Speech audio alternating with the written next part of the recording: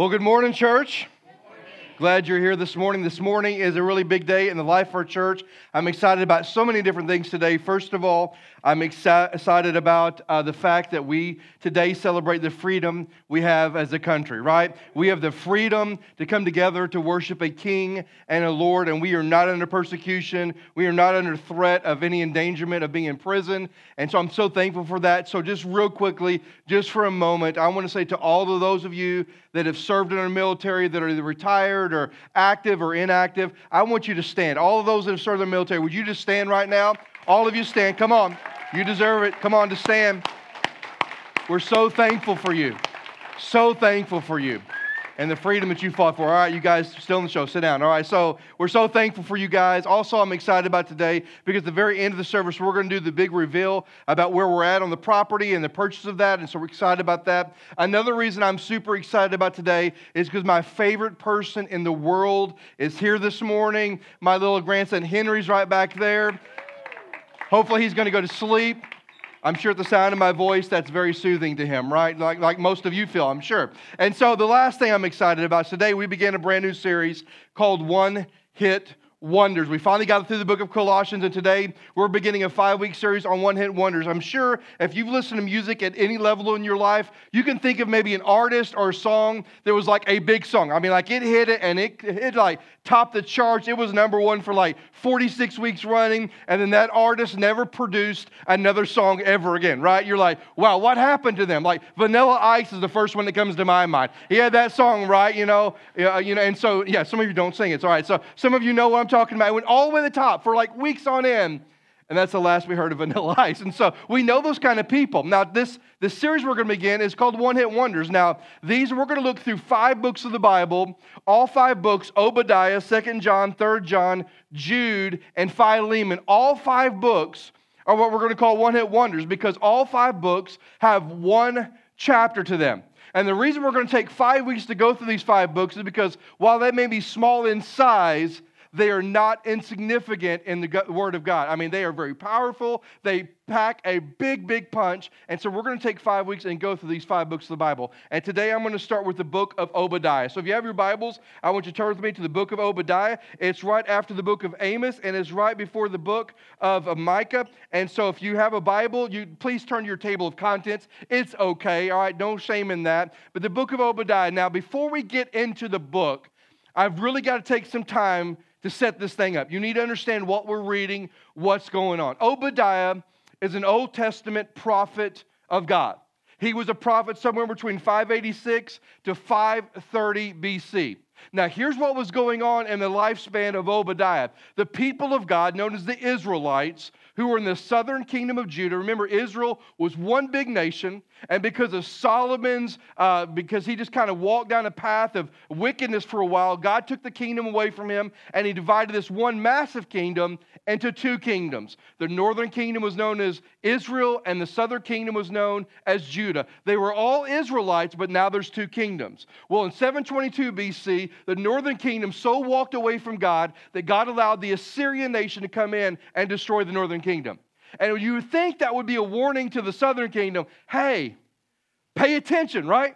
Hey, get back on track. And so the southern kingdom of Judah did not listen to the warnings, did not pay attention, and in 586 BC, the southern kingdom of Judah was decimated. It was destroyed by the Babylonians that came in. They destroyed the city of Jerusalem, they destroyed the temple, they destroyed everything. So the people of Israel that were in the southern kingdom of Judah, many of them were slaughtered, and some of them were taken off into captivity into a place known as Babylon. In fact, if you've ever read the book of Daniel, Shadrach, Meshach, and Abednego, those guys were in captivity in Babylon during this time period. So the nation of Israel is no more at that point.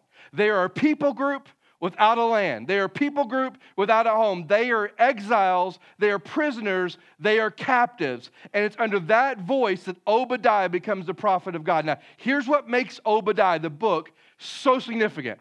Obadiah's words are not words to the nation of Israel. His words are much like the book of Jonah. Jonah is not a book where Jonah is a prophet. He's not issuing any warning to Israel. It was strictly to the Ninevites in the place of Nineveh. And so the book of Obadiah is addressing a group of people known as the Edomites. They were Edom. Now, just to give you a quick reference who they are, the Edomites are descendants of a guy by the name of Esau. Everybody say Esau. Esau was one of the brothers. He had a brother named Jacob, and the descendants of Jacob was the Israelites. So you got Jacob, whose descendants were the Israelites, and you've got Esau, whose descendants were the Edomites. Now, what we know from Scripture, and we don't have time to build this case, you just got to trust me, is both of these guys, Jacob and Esau, took two very different paths in life. And what's so significant about the book of Obadiah, on one hand, it's a warning to those who follow the path of Esau. See, Esau was the firstborn son of Isaac, which means he would have inherited 2/3 of all that Isaac had. So he was the next in line because he was the oldest. And guess what he did with that? He sold it for a bowl of stew. He sold 2/3 of his birthright for a bowl of stew. How many of you ready to do that, right? Anybody? Anybody? Tyler, you're always the guy, right? I mean, how wonky is that, or how crazy is that you would take 2/3 of your daddy's inheritance and you were so hungry that you would sell it for a bowl of stew? That's exactly what Esau did. Esau, the Bible tells us that Esau was a man who lived to please his own flesh. In the book of Hebrews, it says that Esau was a godless man. But here's the worst part about Esau. Esau hated his brother Jacob. So this book is a warning that if you follow the path of Esau, if you live a life of self-indulgence, if you live a life of hatred, it's going to lead you to a place where God is going to humble you and He's going to bring destruction your way. But on the other hand, this book is a word of encouragement. A book of encouragement to those who choose to follow the path of Jacob. See, Jacob, does anybody know what the name Jacob means? Yeah, it means crooked. It means deceiver. You're like, who wants to follow that path? Well, just follow me for a minute. Yes, he was a deceiver. We know, if you know the story, he was a deceiver. But at the end of the day, what separated Jacob and Esau was all about living and pleasing for himself. Ultimately, God had a hold of Jacob's heart, and Jacob loved the Lord and followed and tried to live for the Lord. Was he a work in progress? Absolutely. Are you a work in progress? Absolutely, right? And so you've got Esau, this wicked man who had a descendants known as the Edomites, and you've got Jacob, this man who followed God, his descendants known as the Israelites. And so this book is a warning for those who want to go down the path of Esau, but it's a word of encouragement to those who want to follow the path of Jacob. If you want to trust the Lord, guess what's in store for you? Blessing, protection, and provision. Now, the interesting thing about the story of Jacob and Esau, if you've ever had two boys, and I have 3 of them, and you'll be so shocked to know this, they fought all the time. Anybody shocked? I mean, do you have kids, they fight all the time when they were little? Man, there's a point as a parent, especially my oldest 2, they're 18 months apart. There was a point you're like, I'm not sure you're ever going to be able to come back from the arguments you had at 10 years old because you act like you hate each other just that much, right? And so there was a point in Jacob and Esau's life in the book of Genesis where they actually reconciled. But it was short-lived. And Esau's hatred for Jacob grew to the point where his hatred for Jacob was passed down through his descendants, the Edomites, and now the Edomites hate the descendants of Jacob, known as the Israelites. And that's the background to the story of Obadiah. And if you got all of that, say, I'm with you. Okay, great. You were way smarter than I thought. Oh, here we go. No, I'm just kidding. You got it. Here we go. So if you have the book of Obadiah open, the 3 things I want us to notice about the book of Obadiah, and then there's really about 3 or 4 takeaways I want us to have. The first thing I want you to notice in the book of Obadiah is the judgment of Edom. That God is going to speak through Obadiah to pronounce judgment on the Edomites for their actions. And look what he says in verse 1. It says, the vision of Obadiah. Thus says the Lord God concerning Edom. We have heard a report from the Lord, and a messenger has sent among the nations. Rise up. Let us rise against her for battle. In other words, you're saying, listen, here's the message for Edom. Are you ready? God is going to bring the nations around you, and they're coming after you. God is going to rise up all of these nations, Edom, because of your wickedness, because of your hatred, and because of your pride, which we'll get to in a minute, because of how you're living life. God is rising up nations that are going to come against you. Because of your mistreatment of God's holy people, God is going to have vengeance on you. Now, here's why that is important for you and me. Have you ever been in a place in your life as a believer where you felt ridiculed, rebuked, ostracized, or people have taken advantage of you, and there's that human part of you that goes, I really want revenge. Anybody ever felt that way before? Okay, some of you are lying in the room. I know you felt that way before, right? We feel that way. We want it, but here's the good news of Obadiah is that God does vengeance for us. That God will stand against those who are accusers. That listen, the people that come against you don't have the last word, but God does. And so God's telling the Edomites that I'm going to rise up nations against you. And then specifically next, God speaks directly against the Edomites about their judgment. Look with me in verse 2 through 4. He says, behold, I will make you small among the nations. You shall be utterly despised. The pride of your heart has deceived you. You have lived in the clefts of the rocks and your lofty dwellings, who say in your heart, who will bring me down to the ground? Though you soar aloft like an eagle, though your nest is set among the stars, from there I will bring you down, declares the Lord. Now here's what the Lord says in verse 2 through 4, as he speaks directly to Edom. He's like, I will bring you down because of your pride. You think, Edom, that you have arrived. You think, Edom, that you are untouchable. So you're soaring with the eagles. You're up with the stars. I mean, you think that you're above everything else. Your pride has so deceived you that you think you're untouchable. But I want you to know, Edom, because of your actions, because of your wickedness, I am going to humble you. So he's casting judgment on them. But that's not bad enough. Look what he says next in verse 5 through 6. He says, if thieves came to you, if plunderers came by night, how you have been destroyed. Would they not steal only enough for themselves? If grape gatherers came to you, would they not glean, or would they not leave some gleanings? How Esau has pillaged his treasures, sought out. In other words, he's saying, listen, here's the deal. Not only am I going to bring you down due to your pride, but my destruction is going to be total destruction. Here's what I mean. He says, when thieves come, they just take enough, right? When people come get your grapes and they glean, they leave some gleanings. But when I come, it's a total annihilation. I know you're thinking, man, this is not a very encouraging message right now. But listen, these are people who are anti-God's people. These are people who've abused and mistreated and did all kinds of things to the Israelites. And we're going to see more of that in a minute. And God just wants them to know, listen, you think that you're untouchable. You think that you're above everybody else. I just want you to know, I have the last word with you, Edom, and I'm going to bring destruction to you. And it's not going to be a slap on the hands. I'm not going to leave a little bit there. It's going to be total annihilation. Now listen, here's the good news in that. We have an enemy. Who's your enemy? Do you know who your enemy is? Okay, some of you were thinking about looking to your spouse. They're not your enemy. Not your neighbors.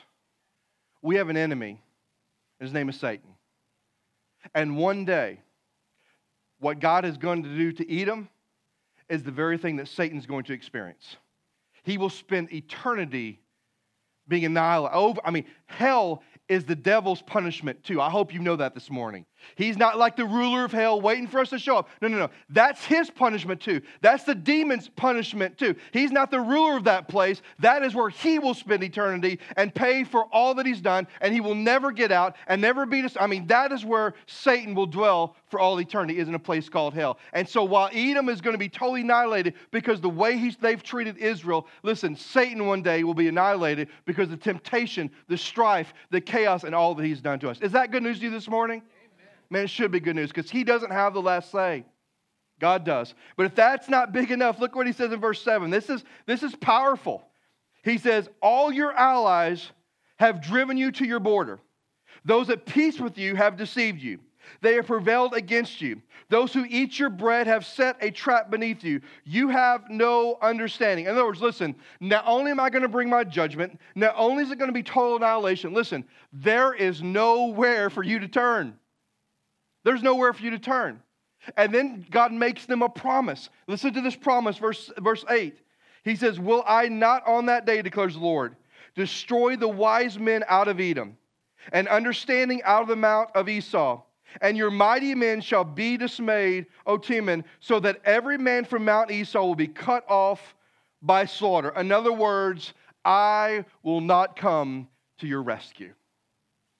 Those of you that have mistreated my people that I loved and I've cared for, those of you that have relished in the misfortune of the Israelites, listen, I'm rising up nations against you, and the judgment that is coming is not a slap on the wrist. It is a judgment that's going to bring total annihilation. And when these other nations rise up against you, Edom, guess what?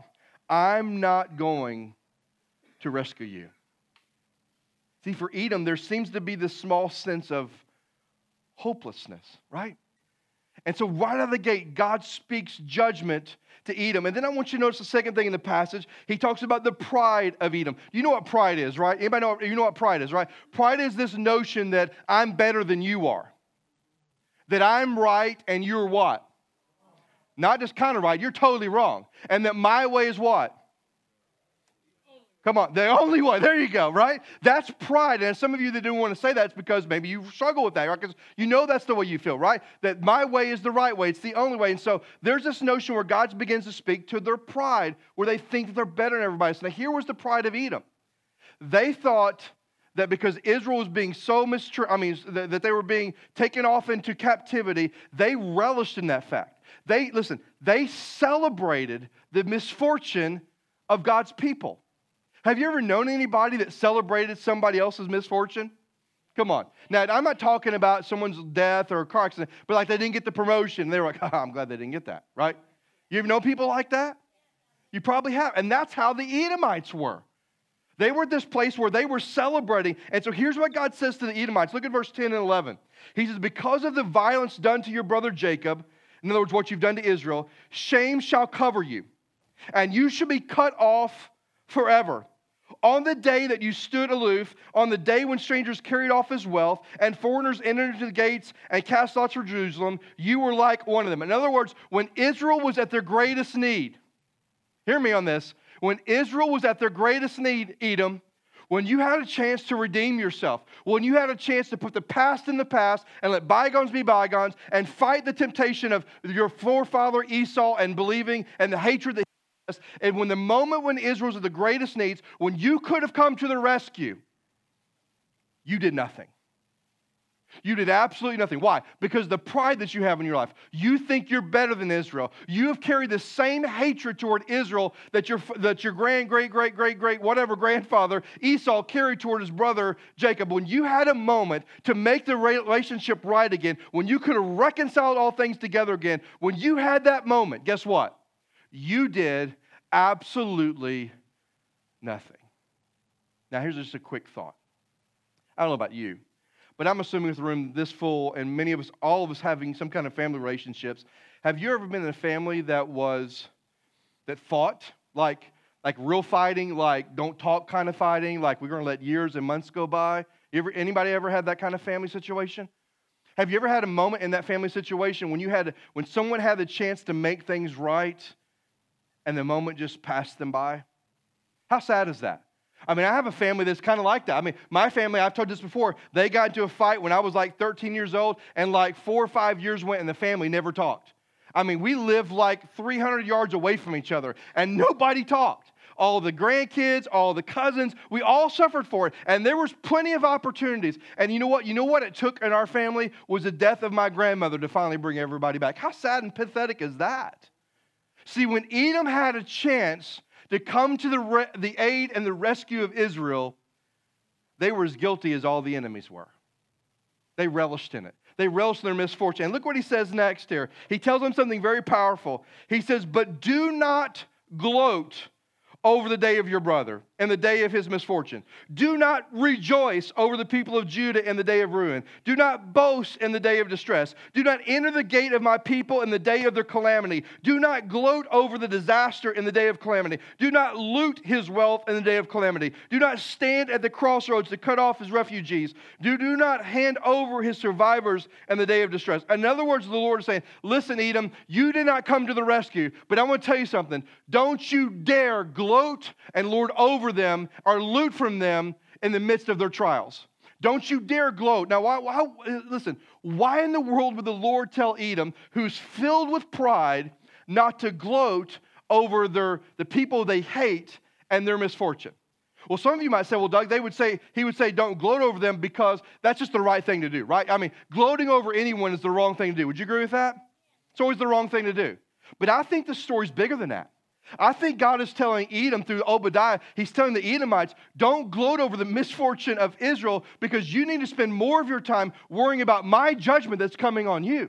You need to spend more of your time worrying about seeking my mercy. You need to spend more of your time worrying about if what happened to Israel and Judah is going to happen to you because of how you're living your life. So instead of you spending your time bragging and gloating and lording it over them, you need to spend your time waiting and watching because I'm coming.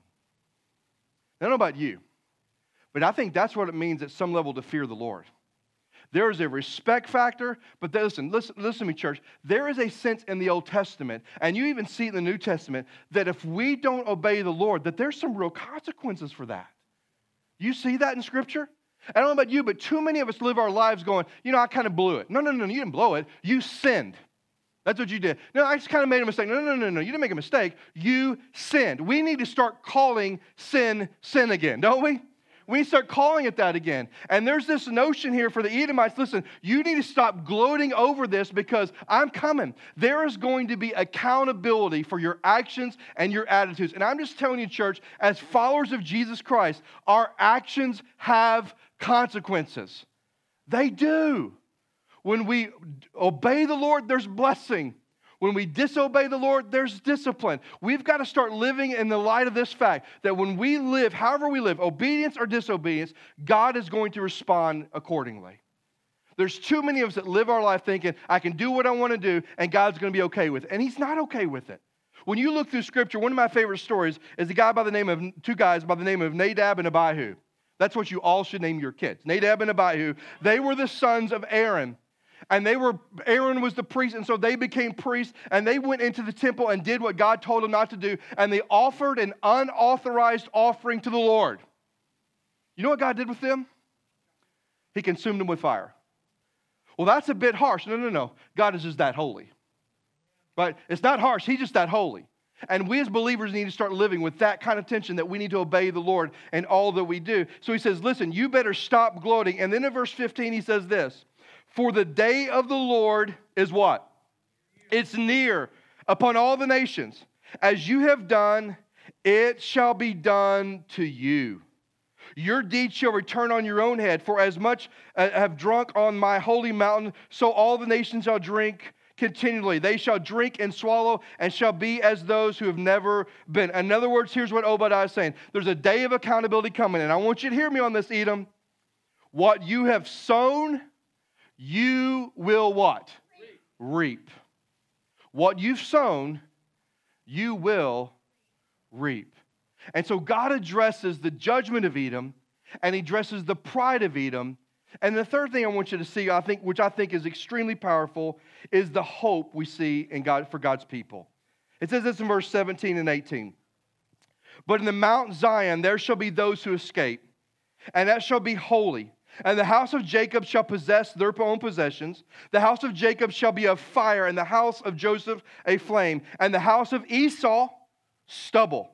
They shall burn them and consume them, and there shall be no survivors of the house of Esau, for the Lord has spoken. That's one of those thus saith the Lord moments that we see in Scripture. And what we see here is a hope for God's people. Here's the hope.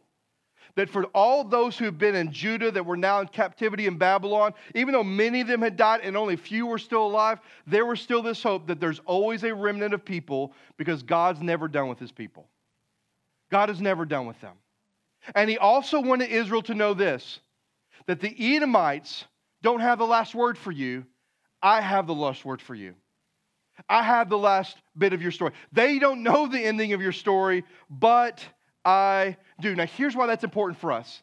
The story of hope moves even beyond the Old Testament, and we see it in the New Testament. See, in the New Testament, the story of hope is not about whether you're a Jew, a descendant of Israel, or a Gentile, not a descendant of Israel. It's no longer about Jew or Greek or male or female. The hope is this, that whoever puts their faith in Jesus Christ shall be saved. That is the hope of the New Testament. And we see that here, a picture of that, a glimpse of that here in the book of Obadiah. So when you read the book of Obadiah, here's what we see. A group of people, the descendants of Esau, and their hatred toward Israel, and the descendants of Jacob, the Israelites, now in captivity. And God speaks words of judgment to the Edomites, says, listen, I'm bringing destruction. And it's going to be total annihilation. I'm going to destroy everything. And why? It's because of your pride. It's because you thought you were better than everybody else. So you better stop gloating, because a day of accountability is coming. And then he ends the book with this hope for his people. In fact, we're not going to read the rest of it, but if you finish the book, what we see is that Obadiah points out the Lord blesses his people with dominion and victory. He ultimately shares the message that God's people are going to be victorious.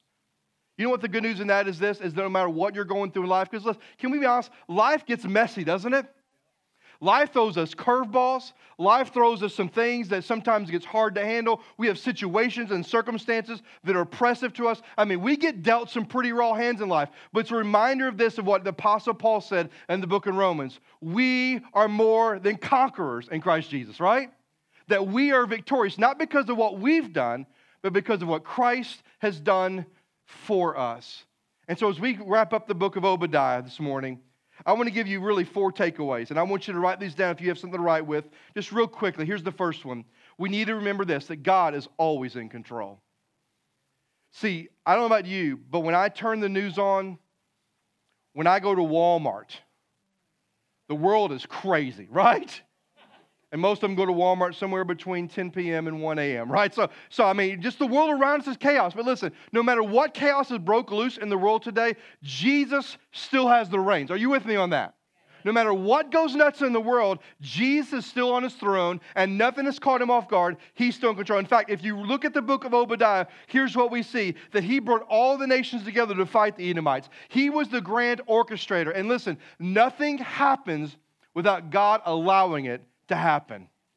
God is always in control, and we can't forget that. Second takeaway I think we need to get is this, is that pride always deceives us.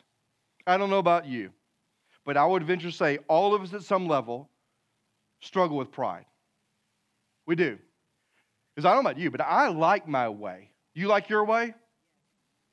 I don't care for your way, but I really like my way. Because my way is the right way, because it's my way. And so we all struggle with pride. But listen, pride is deceiving. Here's why it's deceiving. And the Edomites knew this better than anybody. Pride gives us a false sense of independence. It gives us a false sense of self-sufficiency. It gives us this mindset that I don't need anybody else. That it gives me the mindset that I'm untouchable and that I'm right and everybody else is wrong. And pride deceives us. And if anybody knows that, the Edomites would learn this, that pride deceives them. And the third thing I want you to write down is this, that God always humbles the proud. It's a theme we see all through Scripture. God humbles the proud and he exalts the humble, right? God always humbles the proud. How did he humble the Edomites? By bringing judgment, by reminding them what you have sown, you also will what? Reap. And hear me, this church, that's true for you and I too. That's not just a financial concept. That's a spiritual concept. What we sow, we will reap. That's true for us. But listen, it's also true for those that come against us. Those who come against us because of our faith in Jesus Christ, those who come against us and try to oppress us and ridicule us and rebuke us, make us feel less than, listen, they too will reap what they've sown. Not at your hands, but at the hands of Almighty God. And so we need to realize that God always humbles the proud. And here's the last thing I want you to write down, is that God does provide a way of escape. See, I love, some of you have asked me, like, man, Doug, we're spending a lot of time in the Old Testament. You know why? I love the Old Testament. You know why I love the Old Testament? Because from Genesis all the way to Malachi, there's a thread of redemption you see all the way through. There's a thread of sinfulness of humanity, but God's love and God's grace and God's mercy. It didn't just show up in the New Testament with Jesus. We see it all in the Old Testament, but it's all pointing to Jesus, right? Because the ultimate act of grace and mercy happened on Calvary. It happened at a cross, and it was completed with a resurrection. And so all the Old Testament takes me right there. Listen, I don't care where you find yourself this morning, how bad you think you are, at the end of the day, there is always a way of escape. See, the Ninevites, they were the greatest enemy of all of Israel. And God told Jonah, hey, Jonah, I want you to go preach a message. And we know the story. What did Jonah do? He went the opposite direction, tried to go 2,500 miles, got swallowed by a great fish, and eventually 3 days later repented, got vomited out. That's kind of gross, but that's what happened. He got vomited out, and then he went to the Ninevites, reluctantly still, and he preached, according to our Bible, a one-sentence message. And all of Nineveh got saved. And Jonah still wasn't happy, but all of Nineveh got saved. What does that mean? Is that God was going to bring destruction to the Ninevites, but because they repented, He relinquished and didn't give them wrath, but He gave them grace. And hear me on this, the Edomites could have had a chance to redeem themselves. And so do you. If you're a believer this morning and you look at your life going, man, I'm not living the way God wants me to, listen, there's a way of escape. It starts with repentance. It continues with surrender. And then it's about putting our faith and trust in Him. Maybe you're here this morning and you don't have a personal relationship with Christ. And you think, Doug, okay, when I look at my life is loaded with pride. My life is loaded with self-indulgence. My life is loaded with doing what I want to do, when I want to do it, how I want to do it. And you're saying, Doug, to me, that God is going to pour His wrath out on me. Well, the answer is, if you die with that position, yes is the answer. You will spend an eternity apart from Christ. But there is a way of escape. And it's not through works. It's not through your money. It's through a personal relationship with Jesus Christ. And it begins with saying, Lord, I know that I'm a sinner, and I turn from my sin, I'm going to turn to Christ. I surrender my life, and I put my faith and my trust in Jesus Christ. There is a way of escape. You know, a couple weeks ago, East Campus staff, we did an escape room. And I'm not very claustrophobic until you're in a room with 4 other people in a room that's very, very small, and they're all trying to move and go. And there's a part of me that wants to just like knock them all out so I can breathe again, you know, because escape room just kind of makes me a little tight. And there was this one moment they said you have to be ready to crawl. And we're all like, look, if we got to crawl through something tight, Doug's not doing it. I have to tap out, right? Because I need to know that I can get out at any point. And so as soon as we go into the room there, they shut the door behind us. Anybody been through escape room? Okay, there was a moment of going, I might need to scream right now. So I did what all godly people do that are scared to death sometimes. I went and I grabbed the door handle and I turned it and it would open still. And I'm like, okay, there's a way of escape. Just in case I get stuck, this is my way out. Listen, Jesus is your way out. And He's always there. There's never a moment where He's going to turn a deaf ear toward you. He's always there. So what this morning we have in the book of Obadiah is we have 2 paths.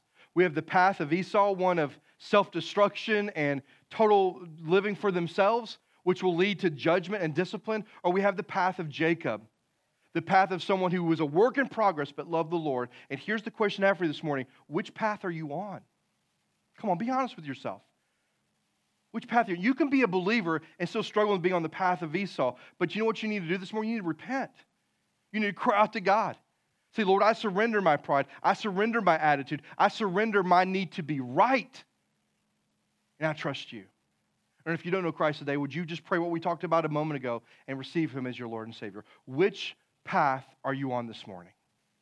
And whatever commitment you need to make, would you do that? Let's all stand together if you would. Everybody stand with me. Every head bowed and every eye closed. Would you just stand with me?